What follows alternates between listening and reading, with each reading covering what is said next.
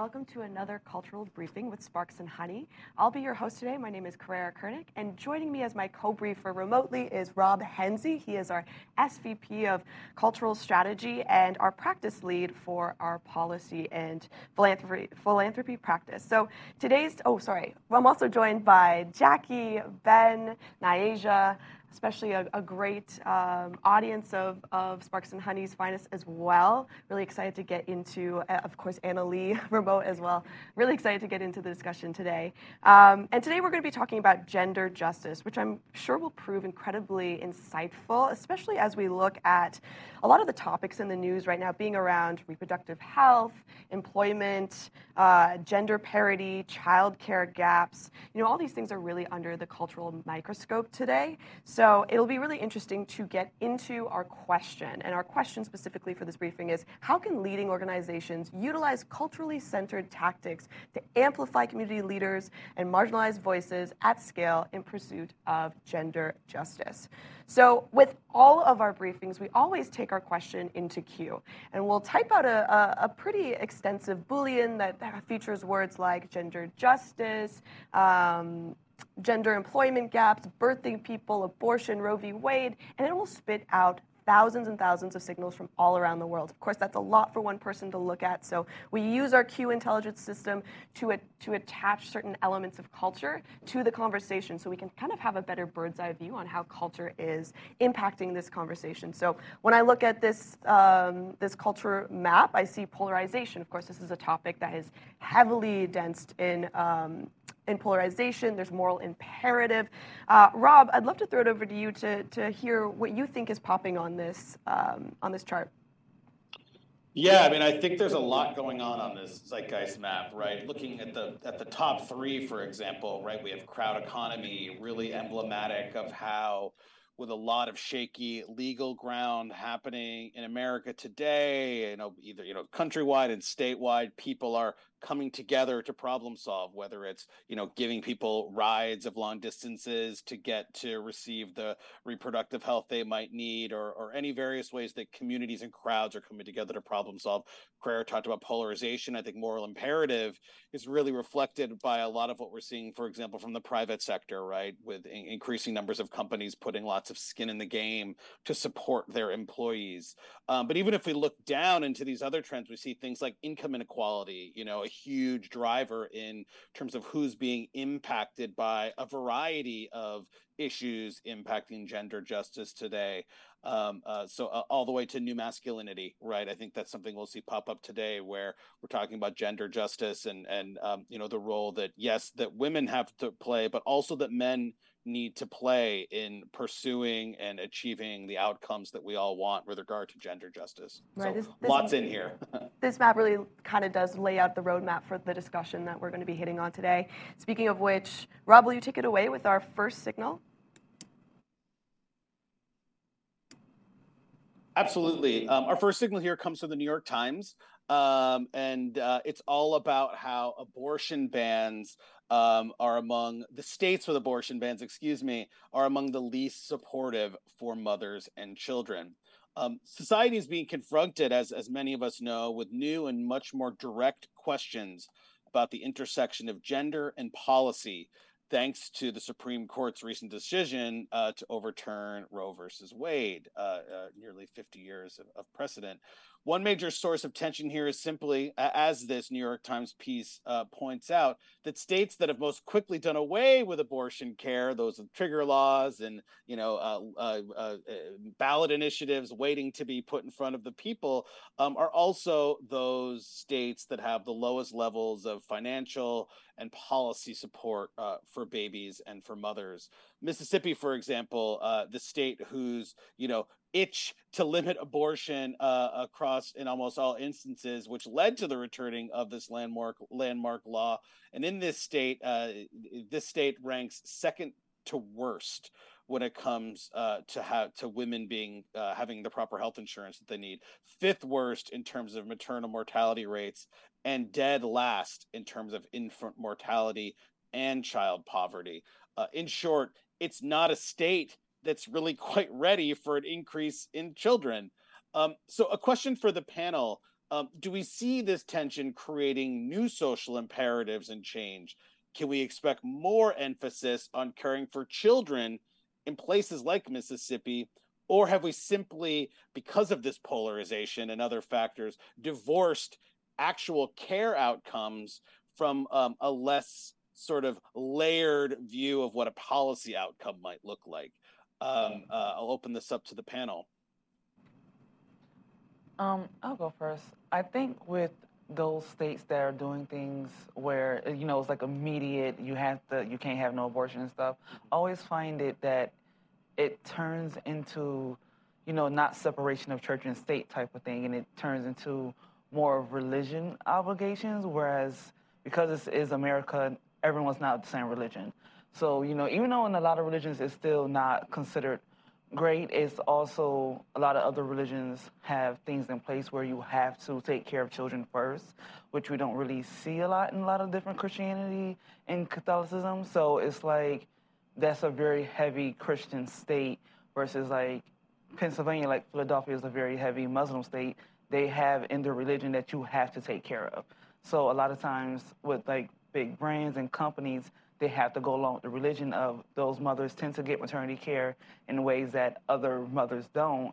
And in states like that, because I don't think it's been seen, I don't think the state and policymakers are prepared or even more educated in what that actually looks like, because there are more house moms and housewives in those states than any other state, whereas also it's because cost of living is way higher in like New York State than a lot of southern states, so you have to work no matter what. So it's kind of moving along, I think, not necessarily even backwards, but it's on a streamline of static and stasis where it just won't move because they haven't had the need to in like centuries. Well, so I'll jump in here, and look, I think we are moving. It looked like we were moving certainly to a space where we'd see states, as you were saying, that were, heavily religious in that bent, like Mississippi tossing out abortion care access, but not doing the backfill, and then other states like, say, New York,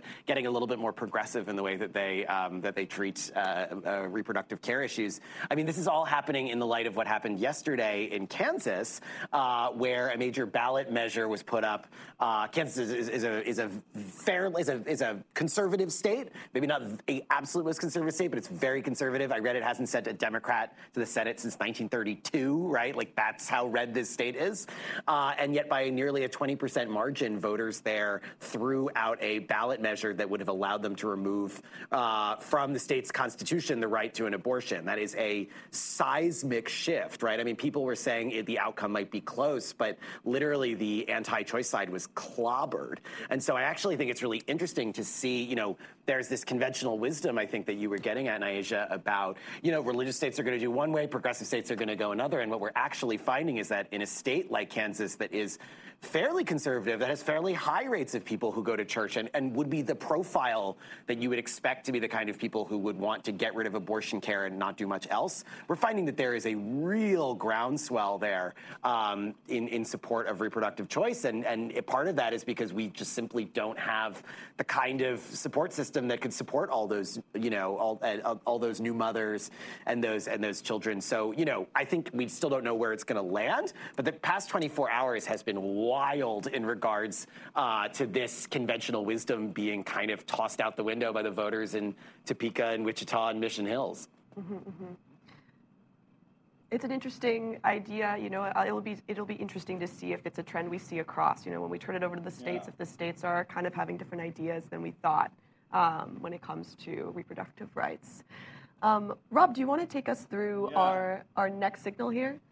For sure, and just one last period at the end of what Ben said. I'd be curious to see in the fall how many people ardently voted against the ballot measure that might still be supporting slates of candidates that support measures to ban, right? So a lot, I think, of people questioning, I don't support them on this issue, but I still support this candidate. So we'll see how the next few months unfold.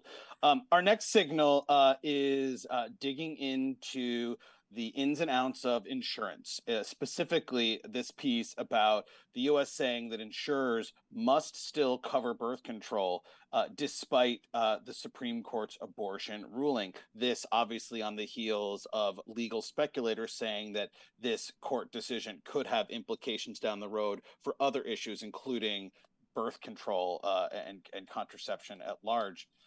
So at the same time, just because Roe v. Wade is no more doesn't mean that the backstops we have created to ensure gender equity in public policy have not completely disappeared.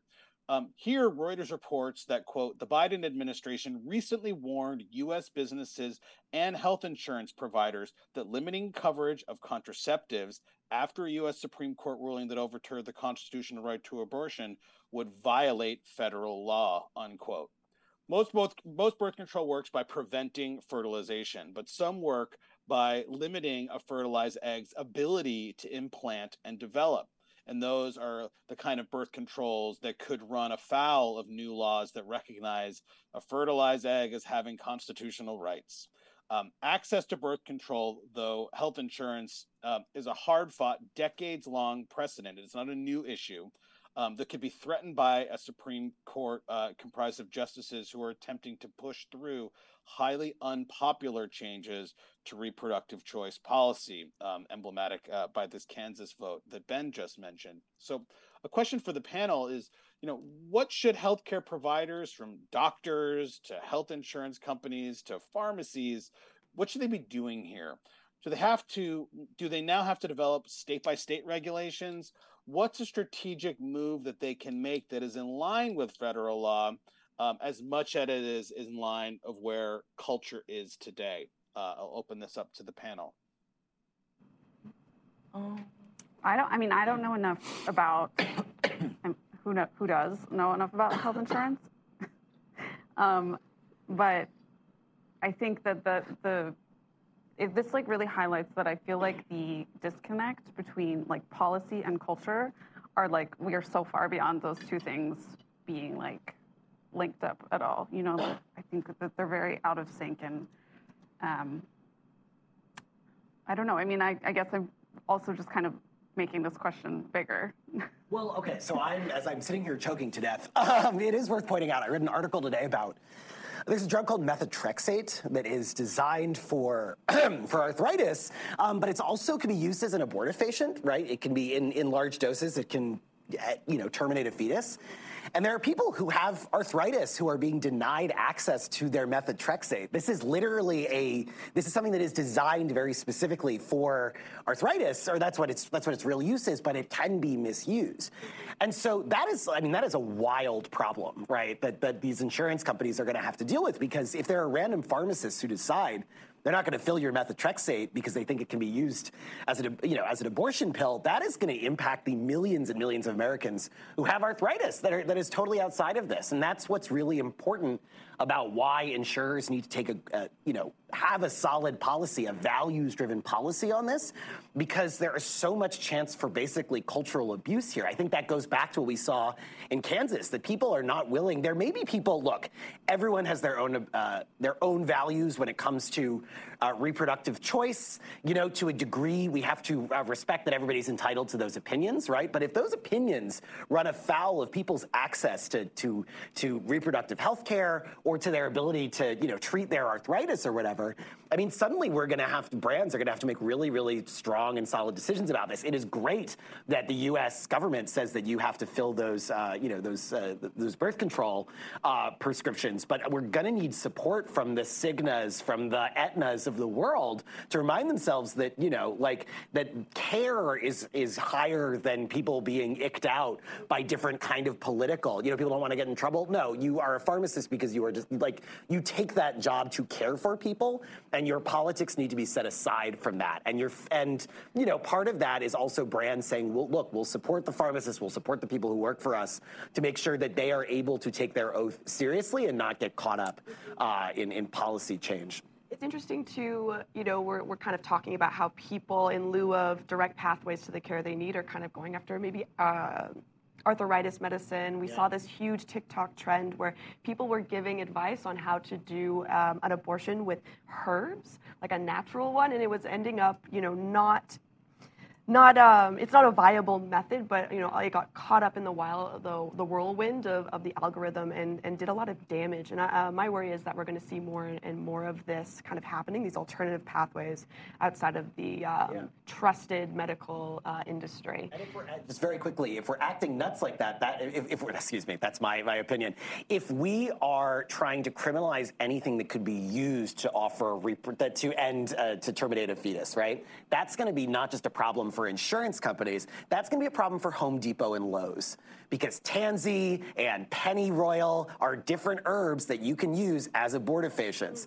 And, burpees and whatever seed catalog you want to use probably shouldn't have to worry about, being canceled or being raided by the feds because they're selling, herbs that you can grow in your backyard and, smell great or whatever. Right. It is interesting to see where this issue will kind of pop up in industries we didn't really even think. I want to move on to our next signal here. Oh, Annalie, were you going to say something? Yeah, I wanted to say that doctor who gave the 10-year-old the abortion finally sort of had the courage to speak out and say that, unless the profession speaks out, by staying silent, people think they're doing the wrong thing. And it is really important, I believe, for brands, pharmaceutical companies, and insurers to now find their voice and bring sanity, clarity, and science to this conversation. I think that is like the battle cry of today's discussion. I love that, Annalie. So in South Carolina, legislators have proposed a bill that would restrict phone calls, emails, text messages, and websites that share information on how to get abortions. So if this bill were to become law, providing information that could help women get an abortion by, quote, telephone, internet, or any mode of communication, or hosting or maintaining websites that could help women access abortions would be a felony punishable by 2 to 5 years in prison and fines up to $5,000. I think also in this vein of personal data privacy, we've also seen women kind of telling each other to delete their menstrual cycle apps, worried that that data might get tracked. And then also, some people online who are giving advice about abortion are kind of using coded language because there's this fear that it will be traced back to them. So my question for the panel around, these privacy concerns in the post-Roe era is, it's becoming increasingly clear that the end of Roe will look vastly different than pre-Roe, especially because we have all this technology. It's one of the defining factors that's making this moment different. But how do you think this will impact the lives of women and birthing people in general? I think with anything that deals with the internet, because it never really goes away, even though we always hear that, and I think sometimes you don't think about it until it hits you and you're like, oh, I probably didn't delete it, but we know people can go in, they can find all these things. Using your fear, because I think there's still a general fear of the internet. No matter how much we still use it, no matter how much we post on it, it's still the general fear of, oops, the wrong person. But now the wrong person is the government. So it turns into, I think if you instill the fear that you're going to get in trouble and you're going to go to prison and you're going to have these charges, because as we all know, once you become a felon, you can't vote anymore. That's immediately taking away your voting rights, which is what scares, I think, people the most, is if I can't vote to make change, I'm stuck with the decision of the change makers. So it turns into, I've been seeing all over TikTok and all over my Instagram of a bunch of activists really worrying and really having this thought process of, should we just go rogue? We don't know what to do. It's the polarization of, okay, just do it anyways, it's gonna be okay. And then you have a lot of people who are like, we have kids already. We might want kids, so we don't want the surgeries to get rid of that. We don't want vasectomies right now. But if I got pregnant today in this economy, in this climate, I can't provide for my children, new children, myself. And then it turns into a fear of condom buying has skyrocketed. Now they're running out of condoms everywhere. But we also saw a few weeks ago, someone got denied buying condoms. So then it turns into, I can't even say that on the internet. I can't even say my reproductive health or we were using condoms for whatever reason, it is scaring people to the point where everyone's also, they're just quiet now. Like first it was like an uproar, and now when they said, oh, you can go to jail for saying it, everyone stopped. And it's kind of nerve-wracking to see because it's like, we're gonna go for help. I mean, I think, look, I'm glad you brought up social media because I do think that this is something for social media companies to pay a lot of attention to. I mean, I tend to think this is unenforceable, even with a really conservative Supreme Court. I mean, this stuff is unenforceable in part because it has to be prosecuted at the state level, and a lot of states are not going to do anything about this. And so I can post in New York and someone can read it in South Carolina, and no one's going to run afoul of that law. And the other issue is like, look, social media companies have made great strides to try to moderate extremist content on their platforms, right? And that's still not perfect. And this is something they want to do, right? So imagine the state of South Carolina trying to get the Facebooks and the Twitters and the Discords of the world to actively police this stuff. It's really hard to do technically, and it requires a lot of state, it requires a lot of institutional buy-in. And I just don't see the tech companies, unless they are absolutely forced in some like bizarre jackbooted way to want to engage in this. This is a billions of dollar investment problem if you wanted to try to police it, and there is no appetite for anybody, whether it's in the public sector beyond these guys or in the private sector, to like police this the way you'd have to, the way that this ridiculous law is written. Right. Yeah. It is curious that they would propose something like this. It almost kind of cuts back to even if they can't enforce it, they can create a cultural fear. And yeah. Yeah, I mean, I think that one of the things that is actually a fundamental issue here is that for the longest time, health and privacy they've gone hand in hand. So you could always know and sort of trust that your medical doctor will not divulge your medical information. Now, suddenly your online activity becomes part of your medical profile. I know that Google has declared that they will basically wipe all the data that they automatically collect of people that are going to search for abortion clinics, alternative options, etc. Now, Google made a decision that they will suppress this data. What if Google was of a different mind? What if there was a different kind of ideology running Google, and then that data becomes weaponized? Certainly, I think that America has a lot of challenges to look at medical data and privacy in terms of future tech policy and regulation. That's a good point, Emily. I think it all really comes down to like what Annalie said. I think it comes down to the relationship between the government and the private sector and technology. And, to make a generalization, like they're not really going to enforce it because the government tends to be a lot worse at technology than the private sector. But then it really like makes us question, like, what does it mean when we rely on a company like Google or Apple to protect our safety and our privacy? And, I think that's a big like Web3 question that we'll have to answer. Yeah, and I think I'll add one quick thing. I mean, going back to the results in Kansas last night, I mean, if companies are worried that this is a 50-50 issue, should be clear. What happened in Kansas should be clear that it's not a 50-50 issue. The vast majority of people want this stuff protected. It's something I read 10% of millennials who were polled want this sort of anti-choice restrictions that they're talking about here. 10% of people. That's why this is in part. It's both legally unenforceable, technologically probably unenforceable, and it seems increasingly culturally unenforceable as well. Interesting. I want to shift gears for our next signal and kind of talk about the implications on cis male partners. This article from NPR says that research on the impact of abortions on male partners has been limited, but that doesn't mean the issue isn't relevant to men. 1 in 5 men have been involved in abortion, one study finds. Of course, this might be underestimated because there are probably cases where you don't know that you've been involved in an abortion. And the study also found that young men who were involved with a pregnancy that was terminated have 4 times more likely chance to go into college and finish that degree.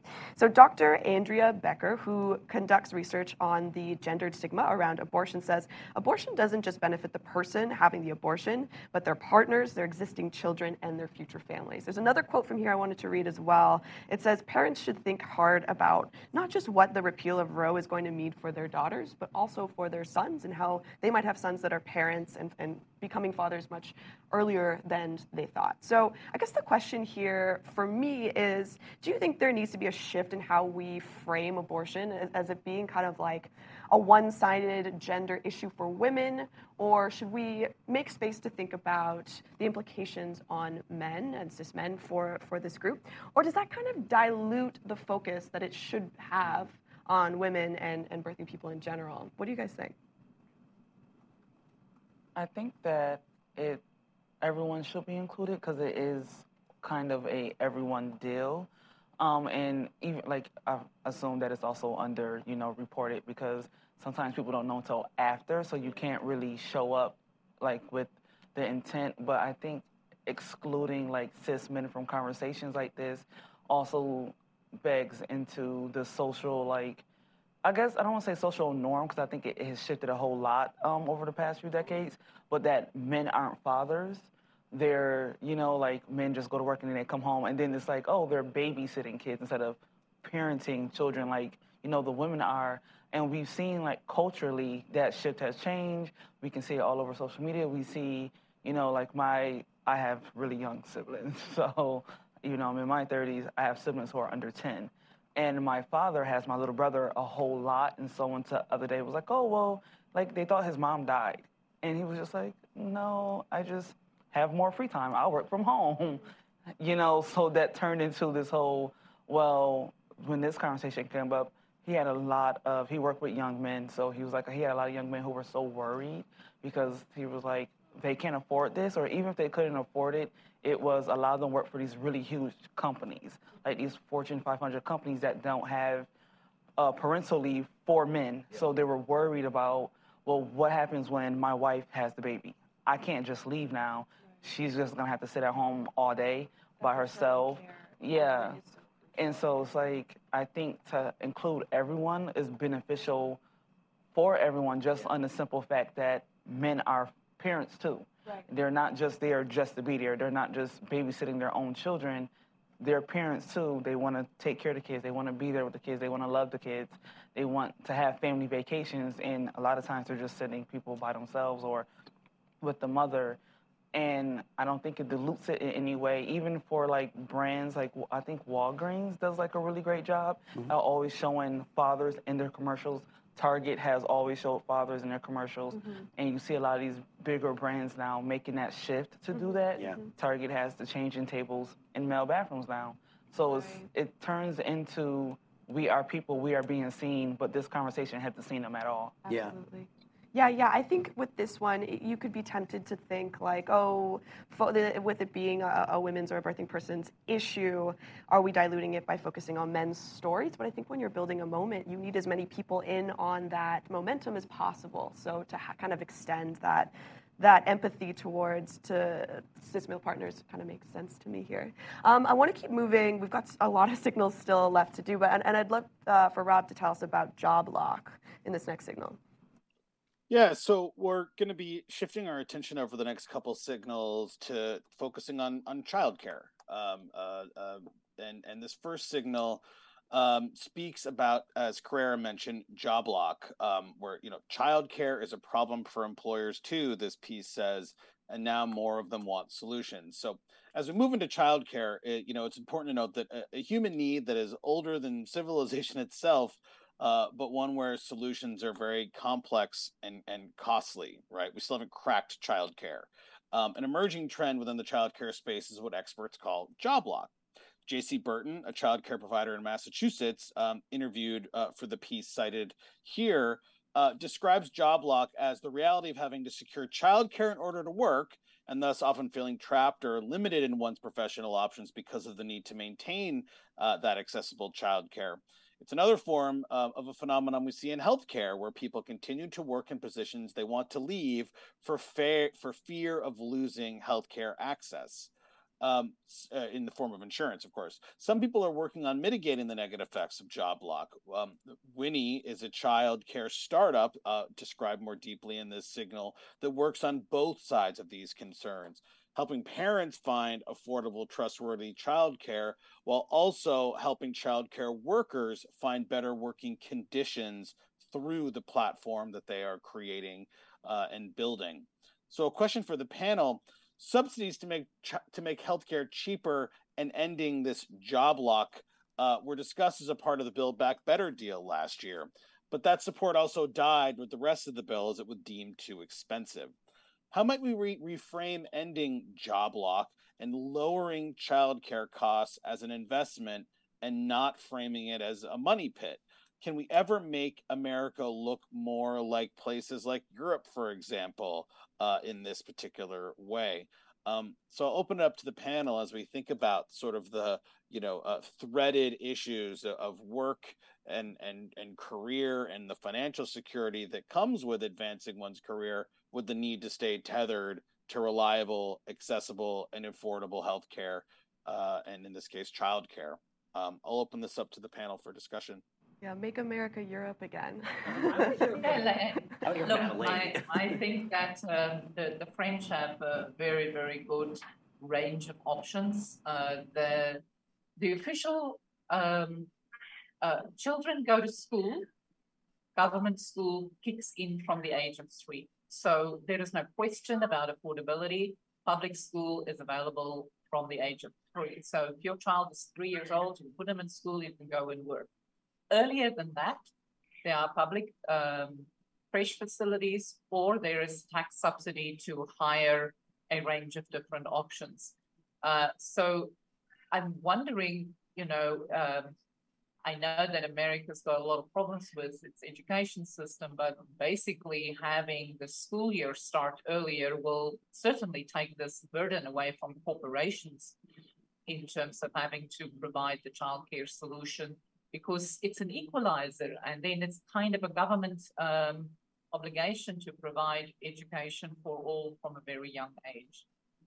Yeah, I mean, I prefer the public system because I think or public solution, because I think it's a more efficient way to move dollars around. But I'm also, we're sitting in Midtown Manhattan where there's like 50% occupancy for some of these buildings that are surrounding us. Even in cities like in Texas, where there's much higher return rates, they're still not at 100%. And I'm wondering if there aren't opportunities for major corporations, at least in some of their headquarters, to take some of this new space and move this away from job lock to instead offer more childcare in some of these spaces. It'd be a great way to bring people who are hesitant to come back into the office into the office. You have the space for it, and turn this from job lock, like I don't want to leave this company because I will lose the decent childcare I have, to something where it's like I want to stay at this company because there's good childcare. That's a very different decision-making process, and there's plenty of opportunity right now to make that happen for especially like new millennial parents who might be open to something like that. Yeah, I agree with everything you just said, Ben. And one of the interesting things in this story particularly was one of the companies they profiled talked about, I think it was a construction company, that when they started a new job, one of the things that they talked about and built into the brief and like starting it was, who's on this project, what kind of childcare needs, like what does their day look like, and building, when people might have to travel or be somewhere, or what hours they might have to be online. Around their childcare needs, and like thinking about that in this sort of like building that in like a fundamental way, rather than forcing your employees to like build their lives around their work, I think is a potential shift we might see. And I love that because it reframes productivity not as the productivity you miss by caring, but the productivity you can add back into the project by thinking about that. Yeah, that's a great point. Our next signal we also need to think about sort of certain essential services, people who do night shift work. There is absolutely no facility catering for those kinds of professions, and it's also that double pay gap situation where sometimes lower paid people are working night shift and haven't got access to childcare. Yeah, our next signal talks about the child tax credit and bringing it back. And I think I'll just want to take it to this conversation in general as a follow-up that, it's really helping lower income people, especially those in the Black and Latino community. And so there's a lot of people pushing for the child tax credit to come back, particularly as a part of racial justice policy. But I'll throw it over to Rob for our next signal on addressing the double pay gap as Annalie kind of led us into this conversation. Thanks, Carrera. So in the last section, we heard about job lock, and as we move into our final section, more focused on economy and work, again, building on that prior signal, let's talk about another vital term we all need to relearn, the double gap. Double gap refers to the two income gaps that Black women must face as both women and as people of color. With the exception of Indigenous women, no one racial minority group faces such systemic inequality when it comes to income. So how do we address this issue that frankly has persisted for decades, if not longer than that? The author of this particular piece, Michelle Holder, lays out a 5-point plan, which she also shared earlier this year directly with Congress. Those 5 points are: pass state or federal laws that prohibit employers from requesting previous salary histories from job applicants. We've seen a lot of activity at the state level and at the company level, particularly over the last several months in the last year or two.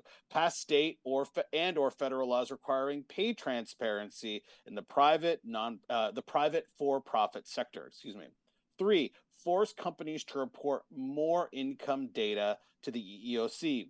4, lower the cost of college and secondary education. And 5, raising the federal minimum wage. So, question for the panel: these changes all make a lot of sense. Some of them are very specific and some of them are very systemic, but they are fundamentally governmental and policy driven in nature. In that sense, what could, say, private organizations, institutions, or even individual actors and influencers do to help address and shrink and hopefully in the end this double gap? So would love to open it up for discussion around what these possibilities might look like. I'll go first. Well, being a Black woman, I think that I like the 5-point plan. I remember when it was introduced, and I think that although we look at big brands, I don't want to say big brands are necessarily government, but I think that we, like for myself, I'm a big consumer, and I feel like for people who are really big consumers, like most Black people are, we rely on brands to kind of push forward the narrative of not necessarily who we are to the public, but the public is watching a lot of TV. Like on my way in, I live in Jersey. I see so many billboards coming all the way down, and where I live in Jersey, I can see straight across into Times Square. I can actually see Times Square billboards from where I live in Jersey. So then I come into Times Square where I'm still seeing those same exact billboards. And to the amount of media we consume, brands are now pushing like smaller ads on like TikTok, smaller ads on Instagram, and to put it out there in those ways, you just see consumers who are buying, but when they go to say, oh, this is the CEO or this is the CFO, there's no one there. So there's always this weird thing of we are for Black women getting this, and yes, going to get an education, but Black women are the most educated people in America. And that's an actual statistic fact. I have 3 degrees. Every single Black woman friend I have I'm like kind of behind. They're like, oh, you just have degrees, you don't have certificates in this. And it's like, and like a lot of my friends have this. A lot of my friends are still kind of poor. And it's like really weird to see because I was the business owner. I was making $80,000, $90,000 a year. My best friend had the same exact job I had, did the same exact business I had. She was making $150,000 out the gate with the same companies I had worked with 5 years prior. So it's political because everything that deals with Black women is political. Like earlier, Rob said like women and people of color, but I'm a Black woman, not a woman Black, so we can't say women first because 9 times out of 10, the pay I got immediately was off of skin. It wasn't off of gender. So the double gap is what people think of me racially, and then what people think of me as a woman, and the women issues are not my Black issues. So when you're getting paid and you're doing all these things is negotiating to the point where it's like, I know I've reached my cap, actually. Even though you probably have $70,000 more to give, I know there's a cap somewhere, and the cap is based solely on, are you marketable for that company sometimes? Yeah. And if they can't kind of put you in a commercial and on a poster and on their little college flyer where you're walking down campus and they're like, can you be in this flyer? And if you say no, you look and see they're just gonna go get another person of color. And that's kind of what it is I think the double gap is based solely on whether or not you can be marketable. Can they put you in a conference room with a group of people and you can market and be believed? Yeah. So I don't think the double gap can end unless you are actively ending racism, which I don't think will happen anytime soon. So for brands to kind of come in, and I keep going back to Target because Target is like one of those brands that have so many Black-owned products in Target, and they've always done that. I could always go to Target my whole life and get hair care products, skincare products, anything. It's never been an issue. And I think having brands actually be active and putting people on their boards is what drives it. Mm-hmm. Yeah, Naija, I loved everything you said there. I mean, the only thing I'd add to that is I would tag it back to what Annalise said earlier about that abortion doctor in Indiana. The idea that when we are silent about these kind of issues, we often reinforce them, and I think it's really vital to hear from from you and to have these conversations and to be radically transparent about what people make, because we can't solve issues like the double gap if we don't know what the money that people can't ask for more money if they don't know the money they're not making, right? And so a big part of this, and maybe this goes to Rob's question, is just like trying to foster a culture where people will call out problems. The government can raise, can do all that great stuff. That's really, really important. But you want to be in a company where the culture is open enough that people can say, like, I think I'm being underpaid here. And I think it starts with people talking about these issues very frankly, like you just did. Yeah, absolutely. I want to throw it back over to Rob for our next signal, which is about taxing the patriarchy. Will you tell us about this? Yeah, thank you, Carrera. Our next signal builds on this idea of shrinking income gap. And this piece here details how the National Women's Law Center is launching what they call their Tax the Patriarchy campaign to make the tax code work better for women. A part of the National Women's Law Center broader view of the interconnected issues impacting gender justice today and gender equity.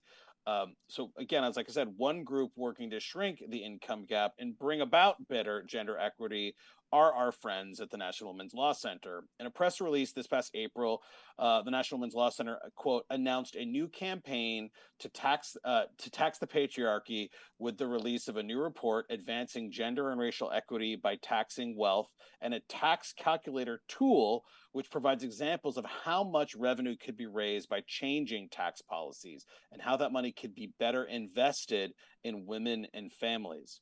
This announcement, timed to coincide with Tax Day, the campaign reminds us that, quote, now more than ever, it's clear that loopholes and unfair tax cuts allow the rich to get richer, while everyone else, especially women and people of color, get left behind, unquote. Tax policy, as dry as it might seem, is a space for equity, according to the National Women's Law Center.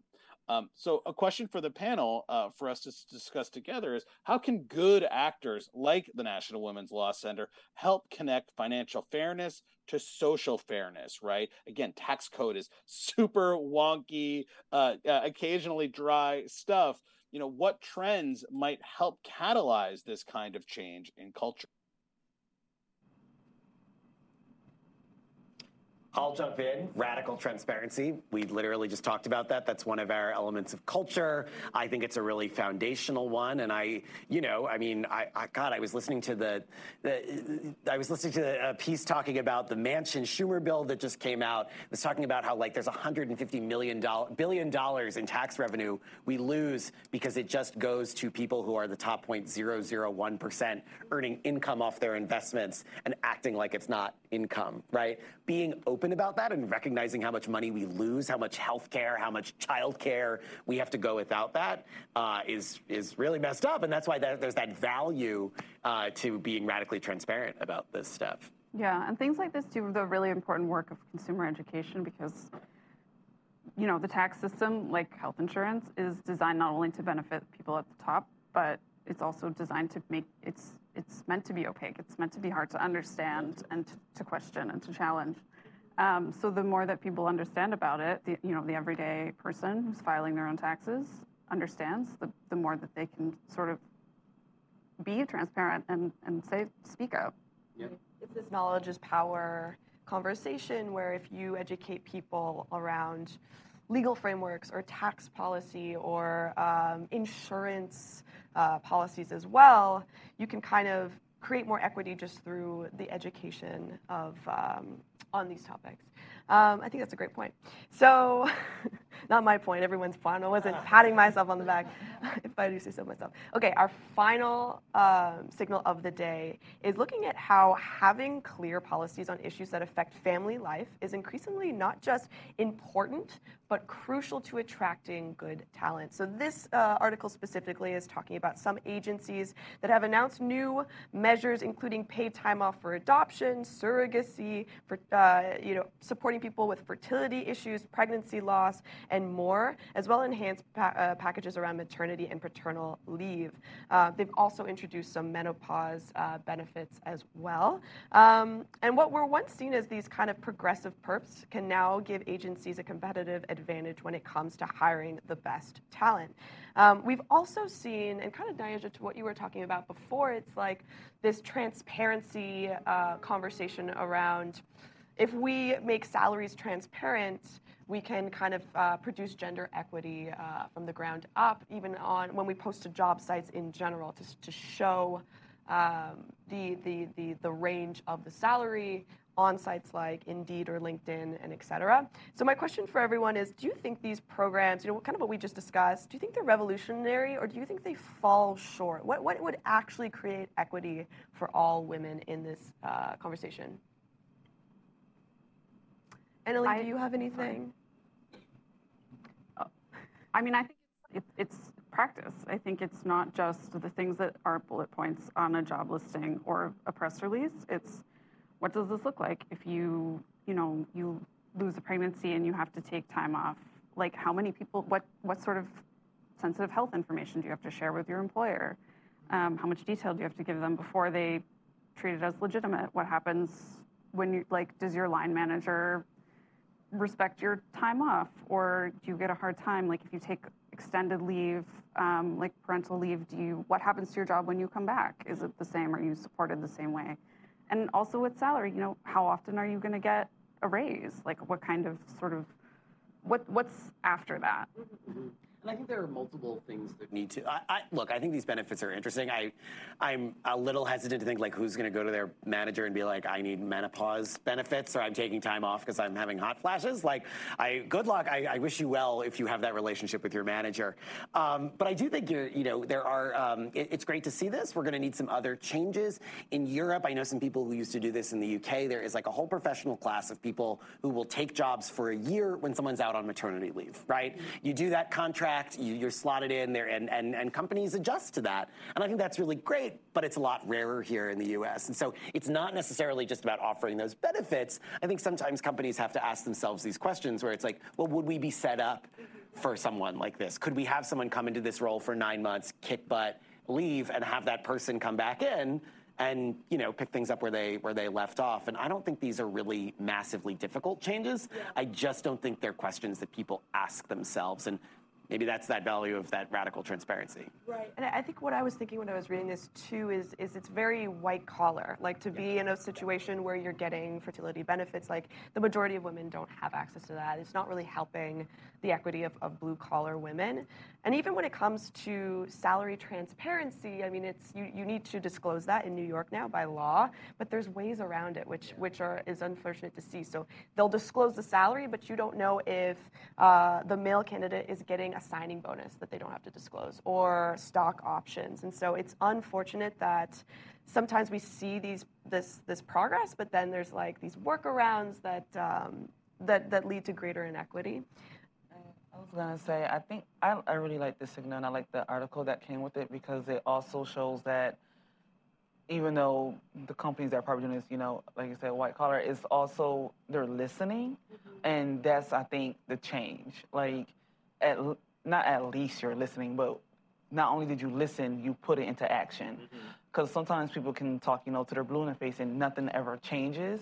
But there's an active switch and change that we're seeing culturally and across, all these different huge companies where I think, all the people quitting over these 2 years is what actually brought the change, because you have no choice but to listen when millions of people are like, I would rather stay home and literally be poor than come into work. So if someone's telling you they would just rather lay in bed instead of come to you, it's not as progressive, because you're actually just doing it to say, hey, please choose me. But it listens because I think it's across age. Like, you get menopause normally when you're older, or if you're disabled, menopause will kick in a lot sooner if you have a physical disability. Well, now people with that physical disability don't have to worry. As much as they did, maybe they can still apply. Maybe, maybe that wouldn't be the big issue there.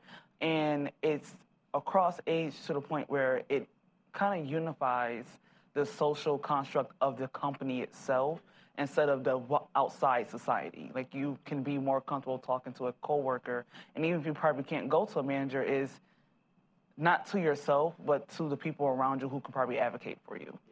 Yeah, I love your intersectional lens here. We've talked so much about race and gender, but you've brought in ability, you've brought in age to put those filters on it is always crucial. Thanks as always.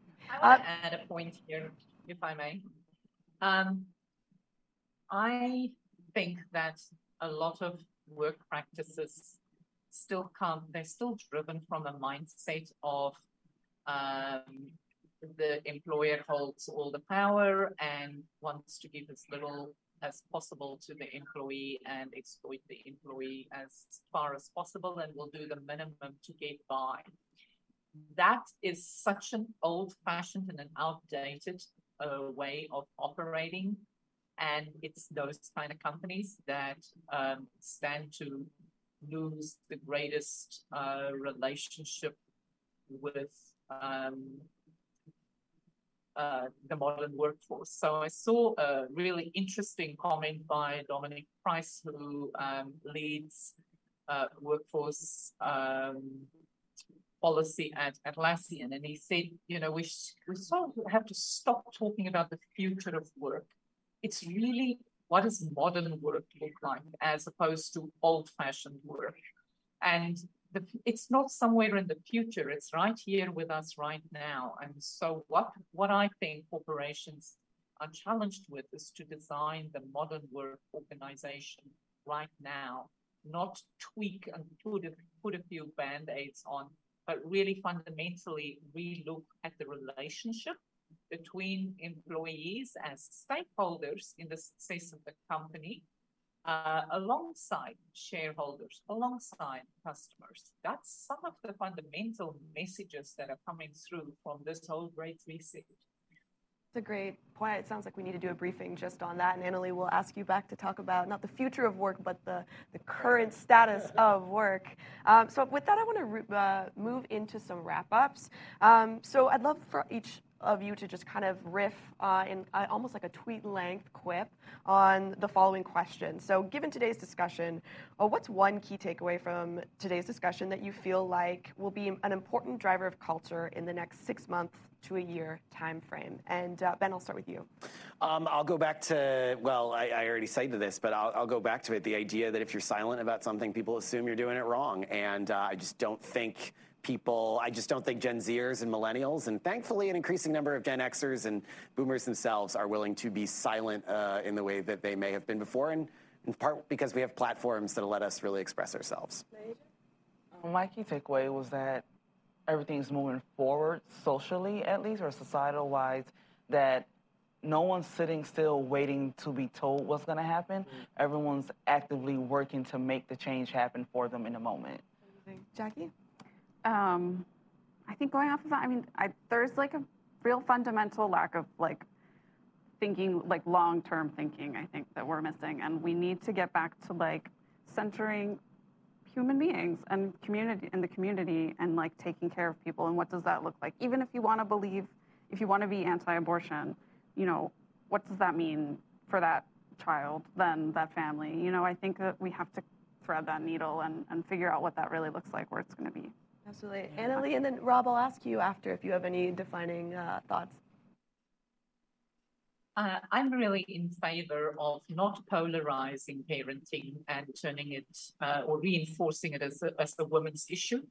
I very much think that the impact on men and fathers as part of the abortion conversation is going to be really, really important, so that we take things back to parenting and the whole notion of it takes two to make a baby, and we can't just talk about the one person's rights and responsibilities without bringing in the responsibilities of the other party as well.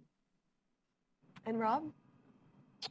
Yeah, Annalie kind of started to tee up what I'm going to say, but I want to reflect back on, you know, our EOC new masculinity, which appeared in the zeitgeist map that we kicked off today's conversation with. You know, men have a role to play in this, although, you know, reproductive rights, for example, is something that women are impacted more physically and emotionally. That men have a role to play in all of this, right? We need to come together, right? It's not a time for men to be silent, to borrow a bit from what Ben said. And then I just think secondarily, and I think that this briefing provided a snapshot of it, is, you know, all of these issues connect together. You know, you can't talk about childcare in isolation or reproductive rights in isolation. Understanding the interconnectivity of these issues and how they ladder up to bigger goals and outcomes connected to equality and equity is incredibly important. So while there's a lot of sort of hot spots that are issue specific that we need to stay really focused on, understanding how they all connect together and what those bigger outcomes are is also important to keep our eyes on at the same time. Absolutely, yeah, it's interconnected and it's intersectional. I love all these wrap-ups. I love the discussion today. Thank you all for joining us, to our panel, and even those watching at home. We're so glad you tuned in. Just a reminder, we do this every Tuesday, Wednesday, Thursday at 12 EST. If you're interested in knowing more about Q, the technology behind how we structure these briefings, please reach out for a demo. But until next time, you can consider yourselves briefed.